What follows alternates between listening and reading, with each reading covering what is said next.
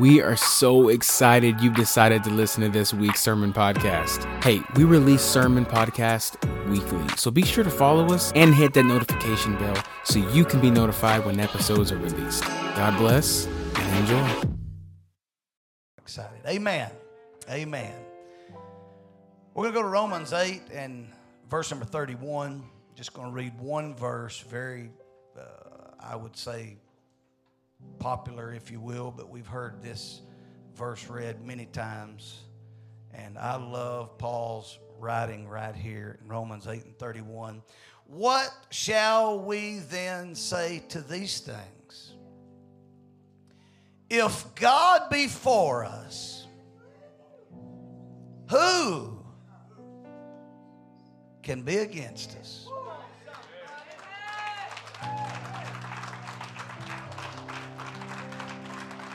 What shall we then say to these things, these charges, these accusations, these problems that are coming? What shall we say to these things? How do we respond? If God be for us, who can be against us? My. What a word. I want to talk to you for just a little bit. Let God write your story. Let God write your story. Let's pray together. Lord, we love you. We thank you for your goodness and your mercy. Thank you for every man, woman, boy, and girl on these premises today. I thank you for one more opportunity to preach your word, a good word, right out of this holy book that we call the Bible. And I thank you, Lord, for a privilege and opportunity to stand before these great people and just speak your word. You're an awesome God. Just touch our ears. Let us hear your word. Touch our minds to understand it. Touch our spirit that we may respond. We'll give you all the praise and all the glory in the matchless name of Jesus Christ. We pray. Let's all say amen together and give the Lord a hand clap before you're seated.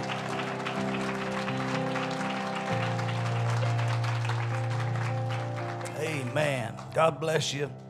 Thank you for being here today. Thank you for your faithfulness. I want to sing an old song with you. Are you ready? It is no secret what God can do, what He's done for us.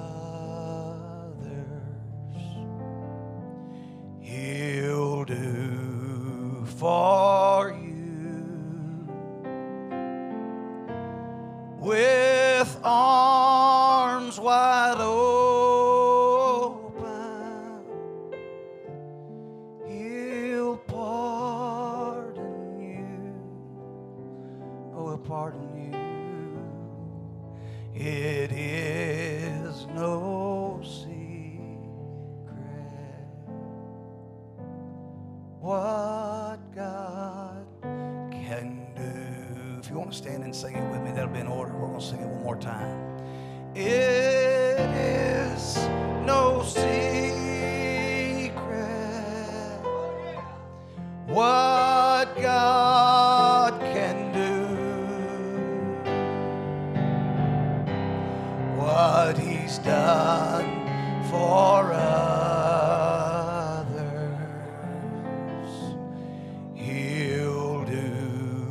For you, with arms wide open, He'll pardon you. He'll pardon you. It is no secret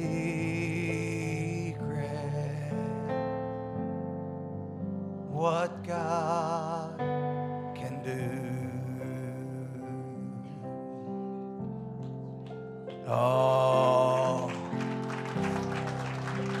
there's some tears flowing in this place. Just the song itself struck a nerve in somebody's walk. There's no secret what God can do.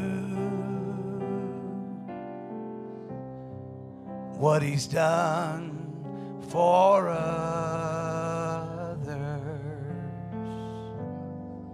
He'll do for you.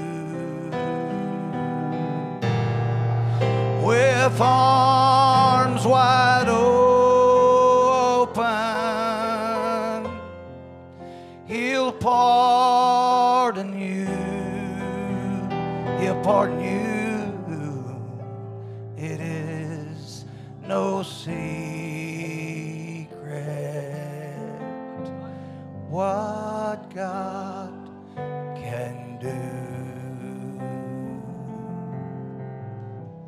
With arms wide open, He'll pardon. Oh, He'll pardon you. It is no secret. It's not a secret what God can do. Oh, if you believe that, let's love Him one more time.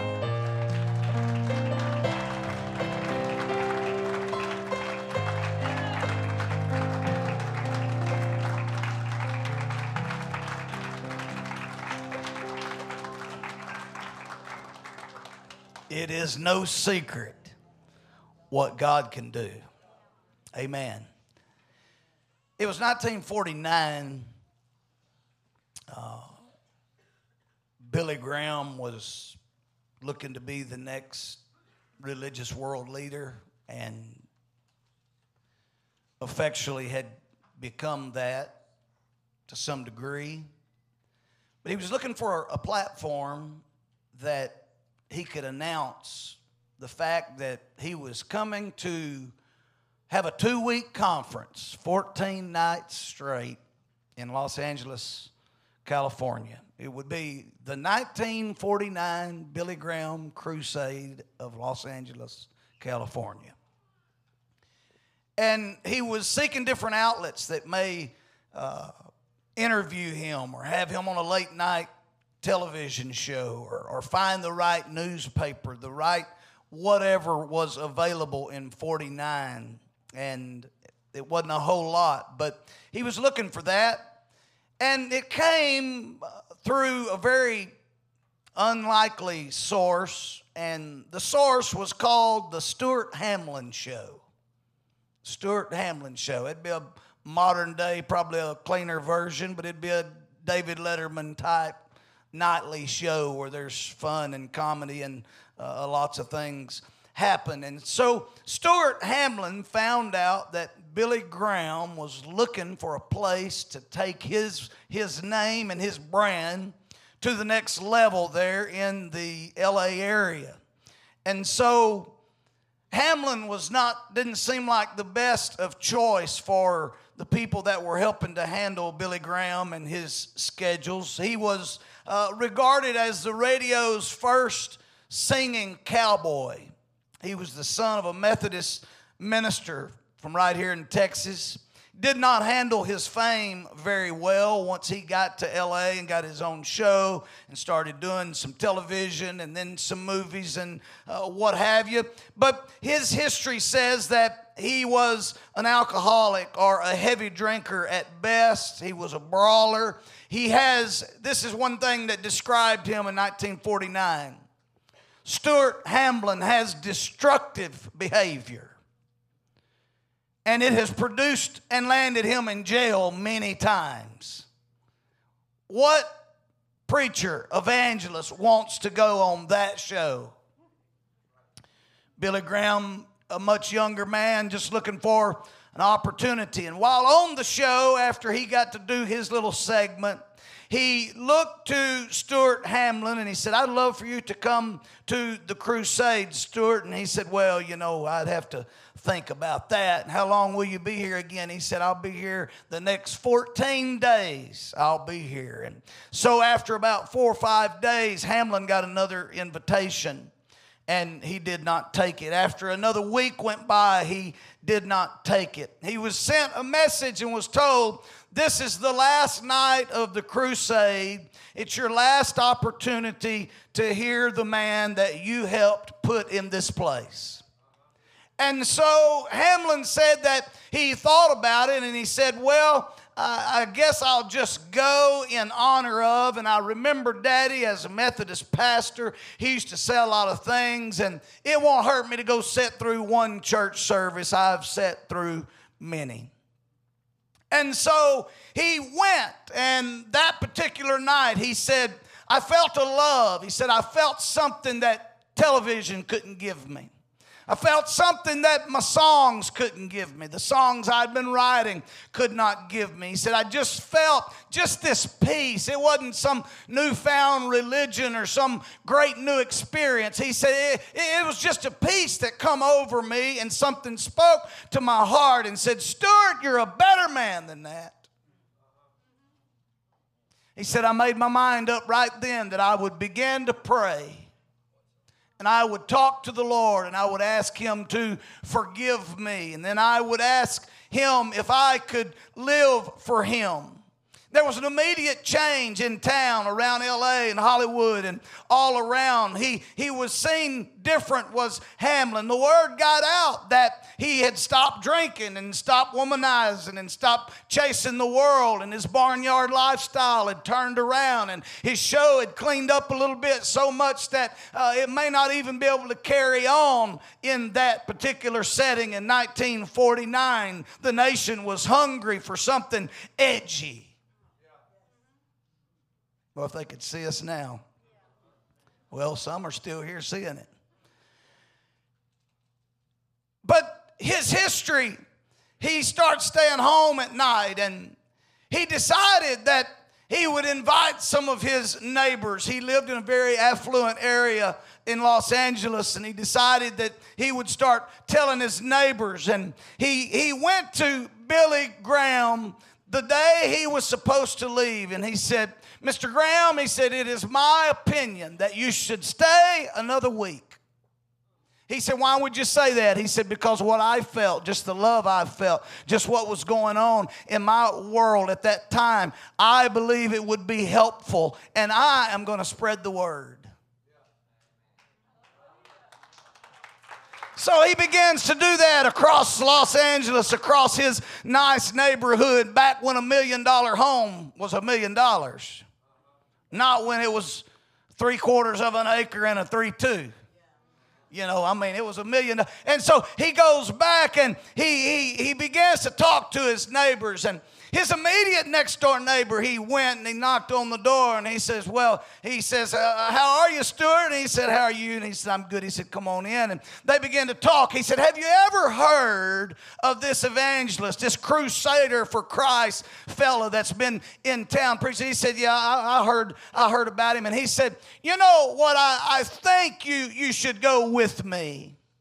And he said, well, I don't really have any interest in that. And he says, well, okay. And it was the end of the story. And so he goes and he's walking through town a couple of days later, and he's going to the Crusade Nightly. Graham accepted his invitation to stay in Los Angeles. And he was walking around, and a group of friends walked up to him and said, well, Stuart, it seems like the Lord must have just really changed your life. We don't see you at the club. We don't see you at this establishment and that one, and you're not acting the same. And in passing, he said, it's no secret what God can do.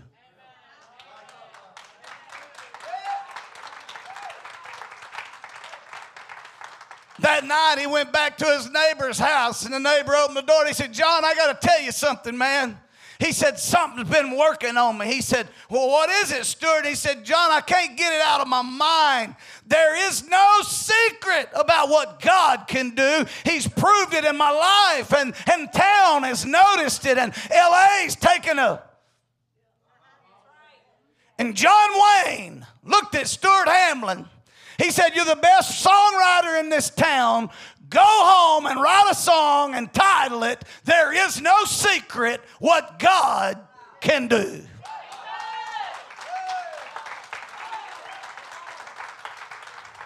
"17 minutes minutes later, he come rushing out of his house and he said, John, you got to hear what God gave me. In 17 minutes, that song was written by the order and instruction of John Wayne. Come on, we've been singing around the world our entire life, and we've got to understand that the story that hell was writing about Hamlin's life, God was writing another chapter still yet.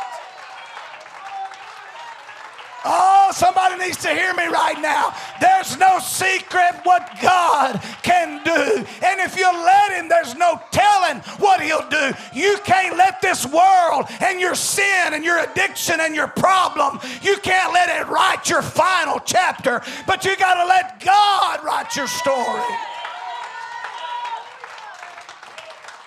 Oh, somebody needs to hear what I'm preaching right now. It was later recorded to win great awards, most famously by Elvis Presley and Johnny Cash. Why? Because something moved across the ranks of country music. It held the gospel top, the pop top, and the country top all at the same time. The first and only song ever in history to hold all three of those titles was There Is No Secret. Pop culture got a visit to There's No Secret. The rock and roll groups got a visit to There's No Secret. Johnny Cash got no secret. Elvis Presley, come on, somebody hear me. When Jesus does something public and openly, he rights the wrong. He turns the there is no.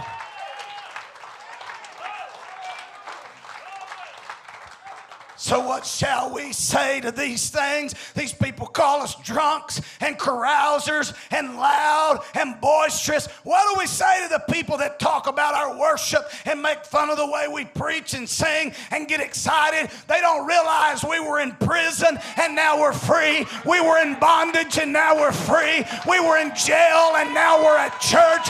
We were addicted to drugs and now our mind is clean. We were addicted to the drink and the lust of the flesh. But now God is writing the story. Somebody needs to hear me preach right now. What then shall we say to these things? If God be for us, who can be against us?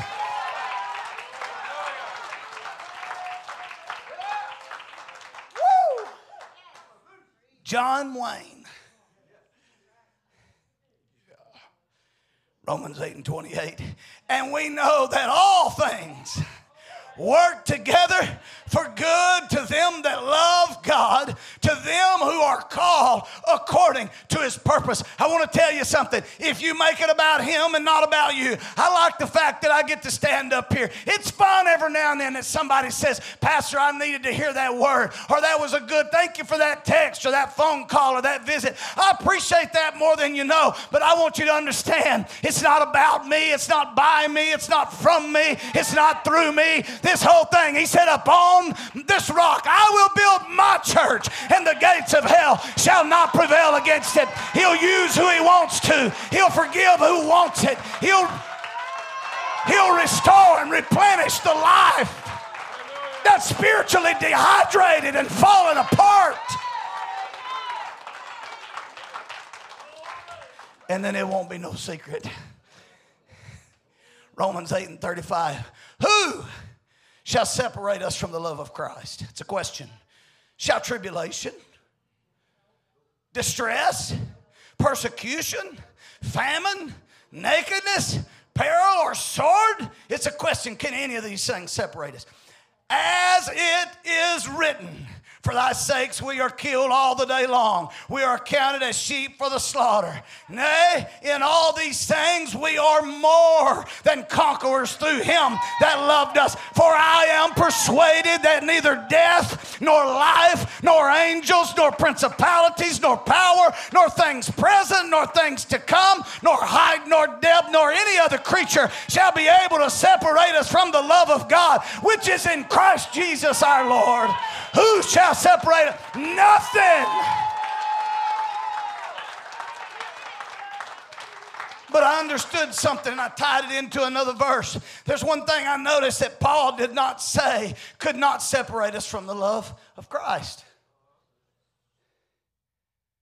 He said, right now and tomorrow can't. But if you'll allow hell to write your story, yesterday will. It won't separate you from him loving you. It'll separate you from loving him. Paul had enough sense to know if people keep looking at their past, that can mess them up. But I can take care of now and I can take care of the future. Here's our only goal. Don't let the enemy write the end of our story. Let's make sure that God writes it, because then nothing.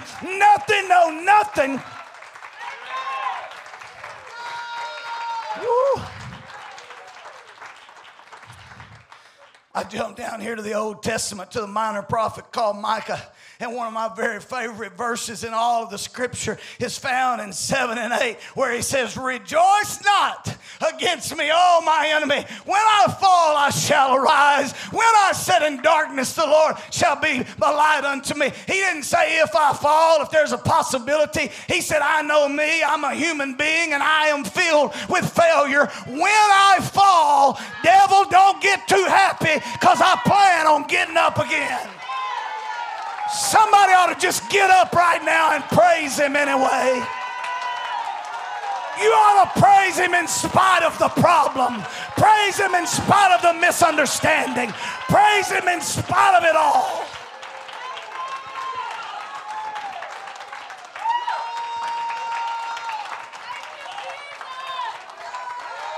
I know what the world said about you, but they don't get the last pencil. I know what the world's saying about you, but they don't get the last church service. I know what the world's saying about you, but they don't get the baptistry. I know what, come on somebody, the world is not going to write my end.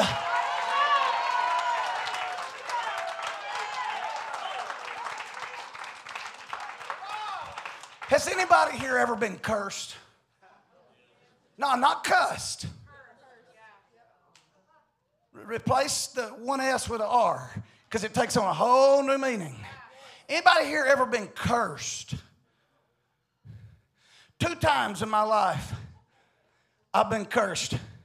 In the last 30 years plus, a couple maybe, I've been cursed. I had a person, when I very first started trying to do the right thing for the Lord, look me in my eyes 16 inches from my face and say, you'll never make it, you'll fall, you'll be a laughing stock, and I'll see to it. See, you can cuss me. That don't do nothing. When you curse me, you try to speak into my destiny.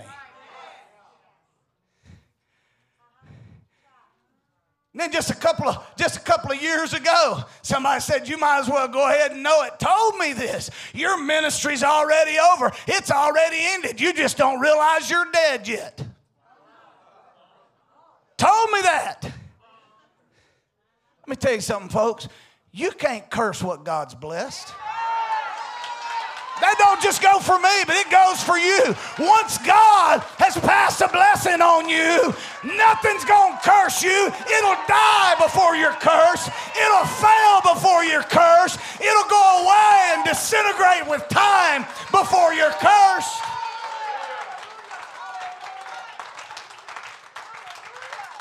Woo! What? Nothing can separate. Rejoice not against me. Oh, my enemy. For when I fall, I shall arise. Can you imagine just a little while later when Jesus Christ is sentenced to death? Can you imagine the feeling of those disciples and all of the followers there that were with him? The ones that believed in him, that saw the blind eyes open and the withered hands outstretched and saw the lame feet and the ankle bones come together with the feet, and they began to stand and walk normally, even to a point of from one moment being completely down and can't walk to the next moment being legally cleared to go into the temple. I mean, can you imagine all of that's over? He's cried, it's finished. Darkness has come upon the earth. Hell has surely won a great victory. We find some disciples leaving the scene, find one in particular hiding and trying to fit in with the world because he thinks it's going to be his new reality. The Savior's gone and everything that I thought would work, and so I'm going to try to fit in. He went with one group. And they said, oh, you're one of them Jesus freaks. He said, I've never even met the man. Quit talking to me about him. And another group said, oh, yeah, we saw you. We know. And so then he's going to get real clever and decide to start running a big long line of cuss words out there. Go read it. That's what it says. Why? He was trying to make himself fit in with the world where he wouldn't be noticed. Folks, once you get the blood of the spotless lamb on you, you can cut it off, you can make it up, you can burn it, you can do whatever you want to, but you're never going to hide the blood of Jesus that's been applied to your life. I can't imagine how excited hell must have been, and the disciples must have been torn down. But here's what the story is. God said, I'm writing the end of this. Y'all just bear with me through this chapter that don't have a great look to it. But by the time it says the end, you will hear, well done, thou good and faithful servant. You've been faithful over a few things. I'll make you the ruler over many. The world will not write my story.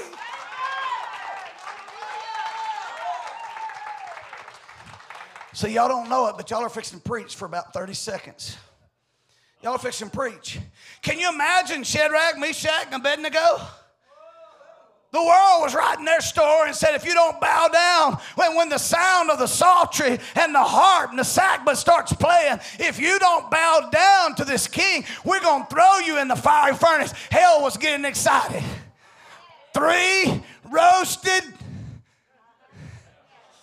Oh, what a day that's going to be. And the Bible said they heated the furnace up 7 times hotter than it was on a normal day for the normal usage. And they go to throw them in. The guys that threw them in the fire, the heat was so strong and powerful that they died right there on the edge of the fire. And they were in there. And the Bible says here after a little while, they decided to go look in there and see what was going on. And they said, oh, king, live forever. Didn't you throw 3 in the fire? He said, yeah. He said, oh, lo, I see 4 walking around unharmed, and one of them looks like the Son of God. Somebody needs to hear me preach right now. The world will never write your story if you put the pen in God's hand. Somebody hear me. But lo, I see 4. They're unharmed. They don't even have the smell of smoke on them. By midnight that night, an entire nation had a new God. Let me tell you why. Because God wrote the end.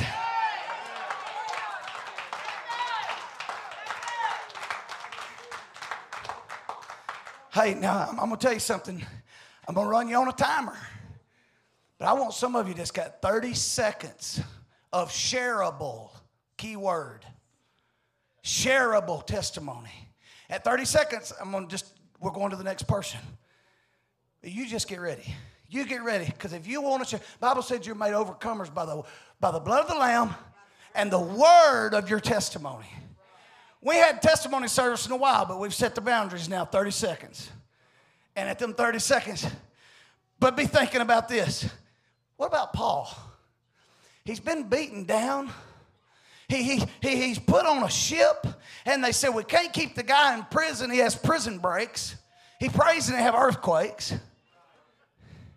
You know, we got to get rid of this guy. Got to get him somewhere. So they put him in shackles, hands and feet, in the bottom of the prison boat, and they're sending him to this place down the coast. And all of a sudden, a big storm comes, and the boat breaks apart, and all of the people, he says, y'all just hold on. Nobody on this boat is going to die. And they made it to this little island called Melita. He's cold. He's wet. He's bothered.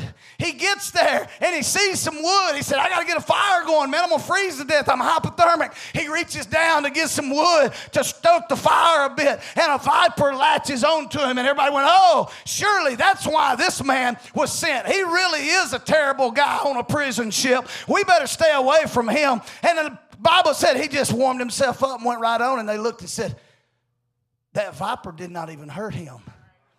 He shook it off in the fire. What in the world is going on? Who do we have here? And the Bible said that Paul went around saying, hey, your mama's sick, take me to her in the name of the Lord Jesus. And the Bible said everybody on the island of Melita that wanted it got it.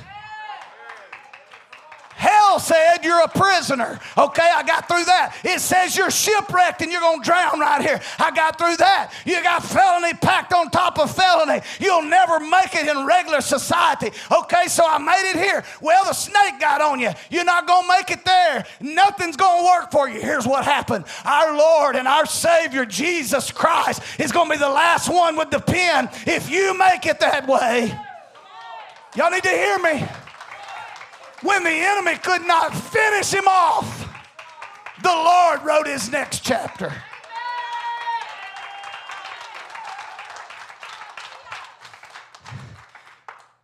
Who's got a testimony? 30 seconds that you'll share.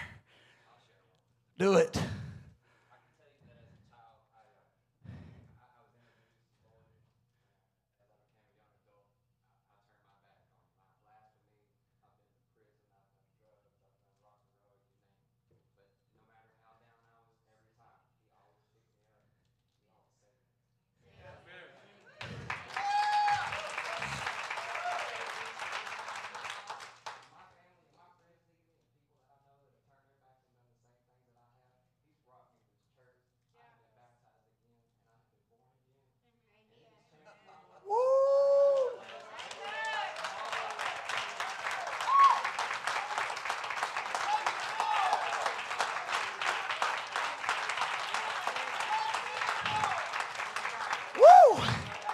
The enemy would say, once in trouble, always in trouble. Once in alcoholism, always. Once by the ways of the world and the lust of the flesh. But you know what's happened right here? He fell down to an altar and said, Lord, I want you to have the pen.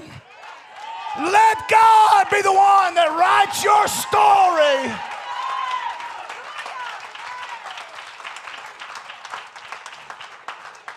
Who's next? Go ahead, Bucky. You're already going. I'm sorry, sister. Go ahead. 28 years of cocaine, methamphetamine, my kids leaving me, my wife leaving me, everything had gone south till I hit my knees just right below. Woo!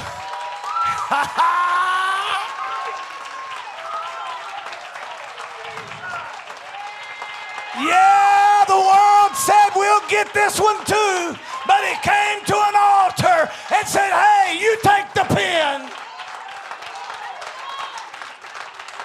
Woo! Just so you know, nobody knew about testimony service before right now. Everything that's happening is happening on the move. Here's what I want you to know. The enemy would love to hold you down and say nobody cares about you. Your testimony will never be any good to anybody. But I'll tell you what, if he's got to take an alcoholic to go talk to John Wayne to write the song to get to you, that's what he'll do. He just wants the pen last.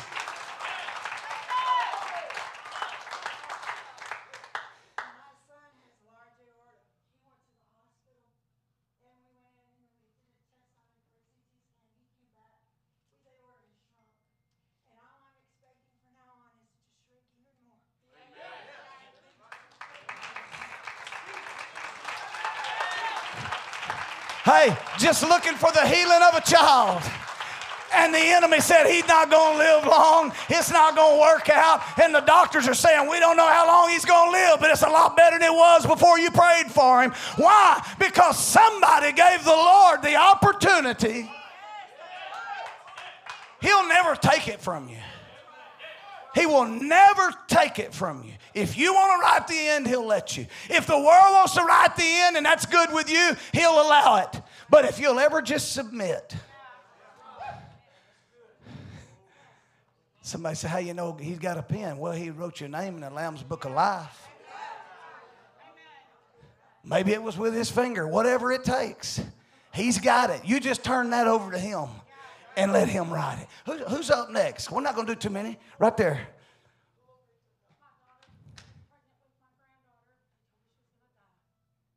She was going to die.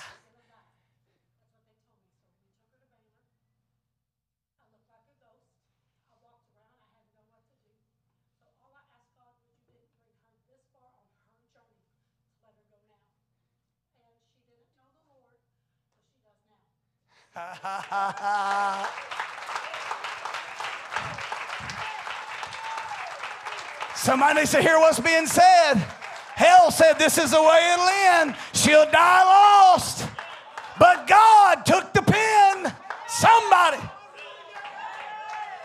We had two standing right there, and we'll just go ladies first. Brother Word, I'm coming right to you.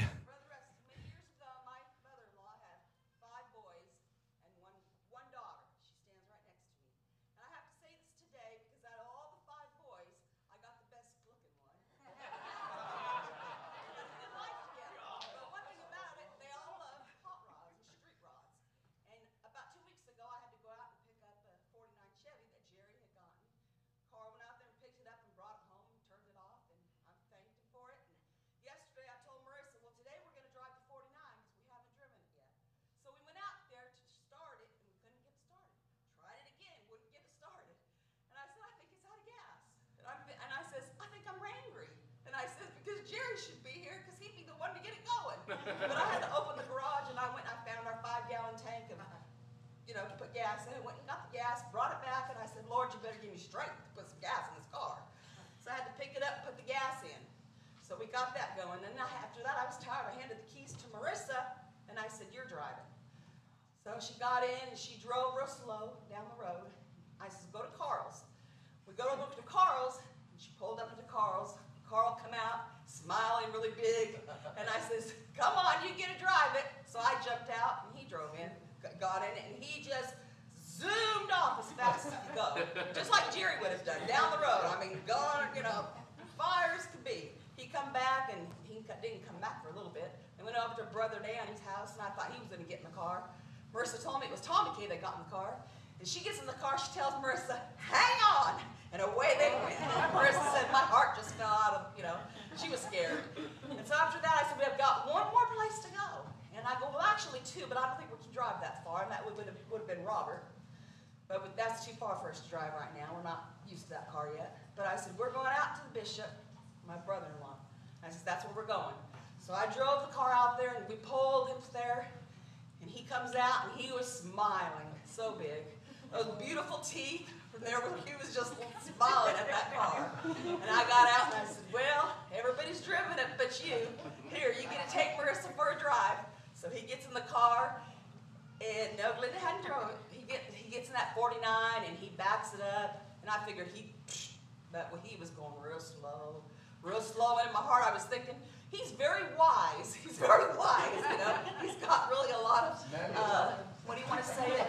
Control. He wants to save his life, But he drove down and drove really slow and came back, and he was so thankful for that car. And I said all of that to say this. We got in the car, and we went to the very end of his driveway. And you know what met us at the very end of the driveway? All the herd of cows were standing there. I don't know if they come up there all the time. Maybe they do. But there was probably about 30 cows out there. And we stopped there just across the street, and they were all staring at us. And the reason why I say that, I felt like God was telling me that Jerry, who was watching over us, that he was a part of that, and he was in the car with us.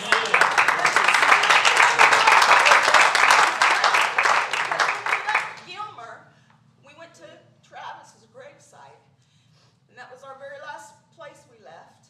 And we were there, and all the herd of cows that never come up to the fence came up to the herd and the fence right across the street from his grave. And they just stood there quietly, and they stared into our eyes. And Travis and God was saying, everything is okay. Everything is okay. Just keep moving on. All right. Yeah. Today I want to say that I know everything's okay. That God is good. He never has changes.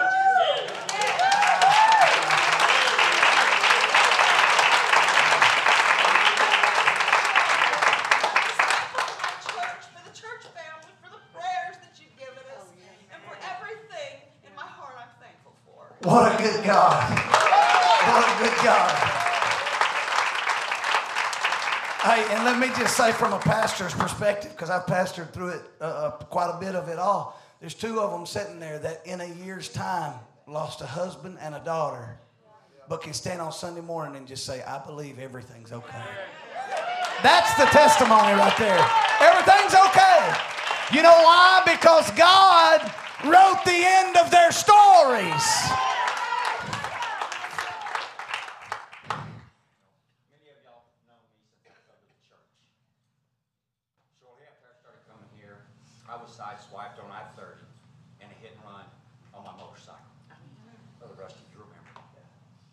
shouldn't be standing here right now. Arm in a sling, banged up, scraped up, road rash all over the place. Brother Rusty came pick me up for church one time. Could only raise one hand to God.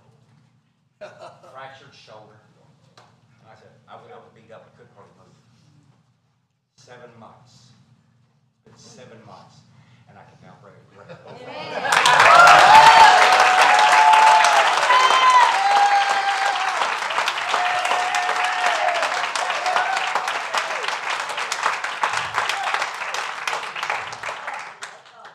Brother Rusty, while you were talking just now, I just got a text. They just took the breathing tube out of the guy that wasn't supposed to live. Amen. Hey! Somebody hear me right now. You can allow the world to write the ending about you, and it'll never be favorable, because the world will only see the bad. But I have made up my mind, and we know that all things work together for good to them that love God, to them who are called according to His purpose.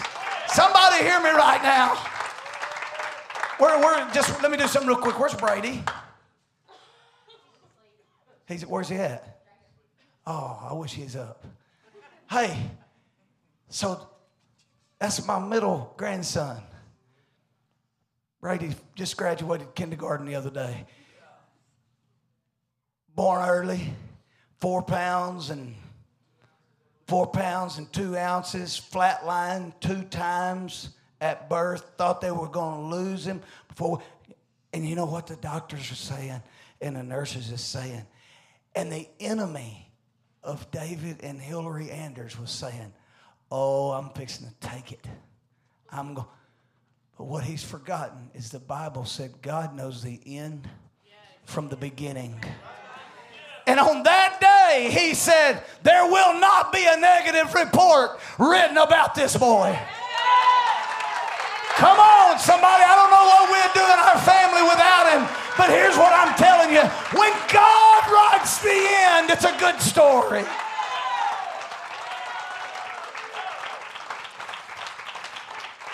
I want our singers to come. I've been preaching to you 40 minutes. I want somebody to hear me right now. I had a brother that's gone on for his reward. Many of you know him. He did not live a great life. He was a great guy. If he was your friend, he was your friend. He had a big heart, but made a lot of poor decisions, spent a lot of his time in and out of prison, both state and federal. Never hurt anybody except their pocketbook. And we always prayed and always wanted Darian to do different, to live different, and for things to be different in his life. It come right down to the end of his life, and the Lord led him somewhere where he could feel free enough to worship and praise God many, many times in this altar. But just 2 short weeks before he died, when the world had written a story and an arrest record was 68 pages long, legit, all good, 68 pages, the Lord said, you let the world write a lot of your story, but I'm going to write the rest of your story.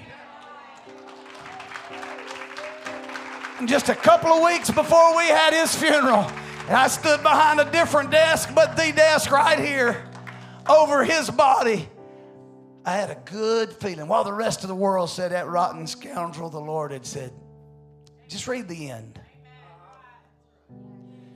Because you see, what you're responsible for is that dash on your headstone. There's a birth date, and then there's a dash, and then there's a death date. Your life is everything in that dash. And let me say, That dash may not start right, and the middle may not be right. But when you get to the very end of the carving and the ink, who wrote last? Who closed out the story? Who wrote the last chapter and the last line? Who wrote the end? Maybe you got family members right now and you've been watching how their story reads and you're so disappointed and you're so concerned. I want you to do something. Maybe you need something too, but if there's just somebody you love and you don't like the way their story's been written, I'm not going to ask their name. It's not my business. It's not the business of the church. But if there's somebody that you would love to come stand and just ask God, God, would you be the one? I'm just asking you one time, one more time. Will you be the one? If it takes John Wayne to talk to alcoholic Stuart Hamlin to write a song that'll touch a heart, Lord, could you orchestrate all that for my family member? Is there one person that has a family member that you want to live for the Lord and maybe they're not? I want to ask you to come to the altar. Maybe you need something for yourself, but I just want you to come bring that name. Maybe it's 5 or 10. Maybe it's a whole family. Maybe it's your children, your grandchildren. None of their stories are looking good. Come on, we're going to stand together all across the auditorium. You come on, bring that name to the Lord right now and say, Lord, would you write their story? Would you finish it? Don't let the world finish my loved one's story. Maybe there's a person in this house, it's your story.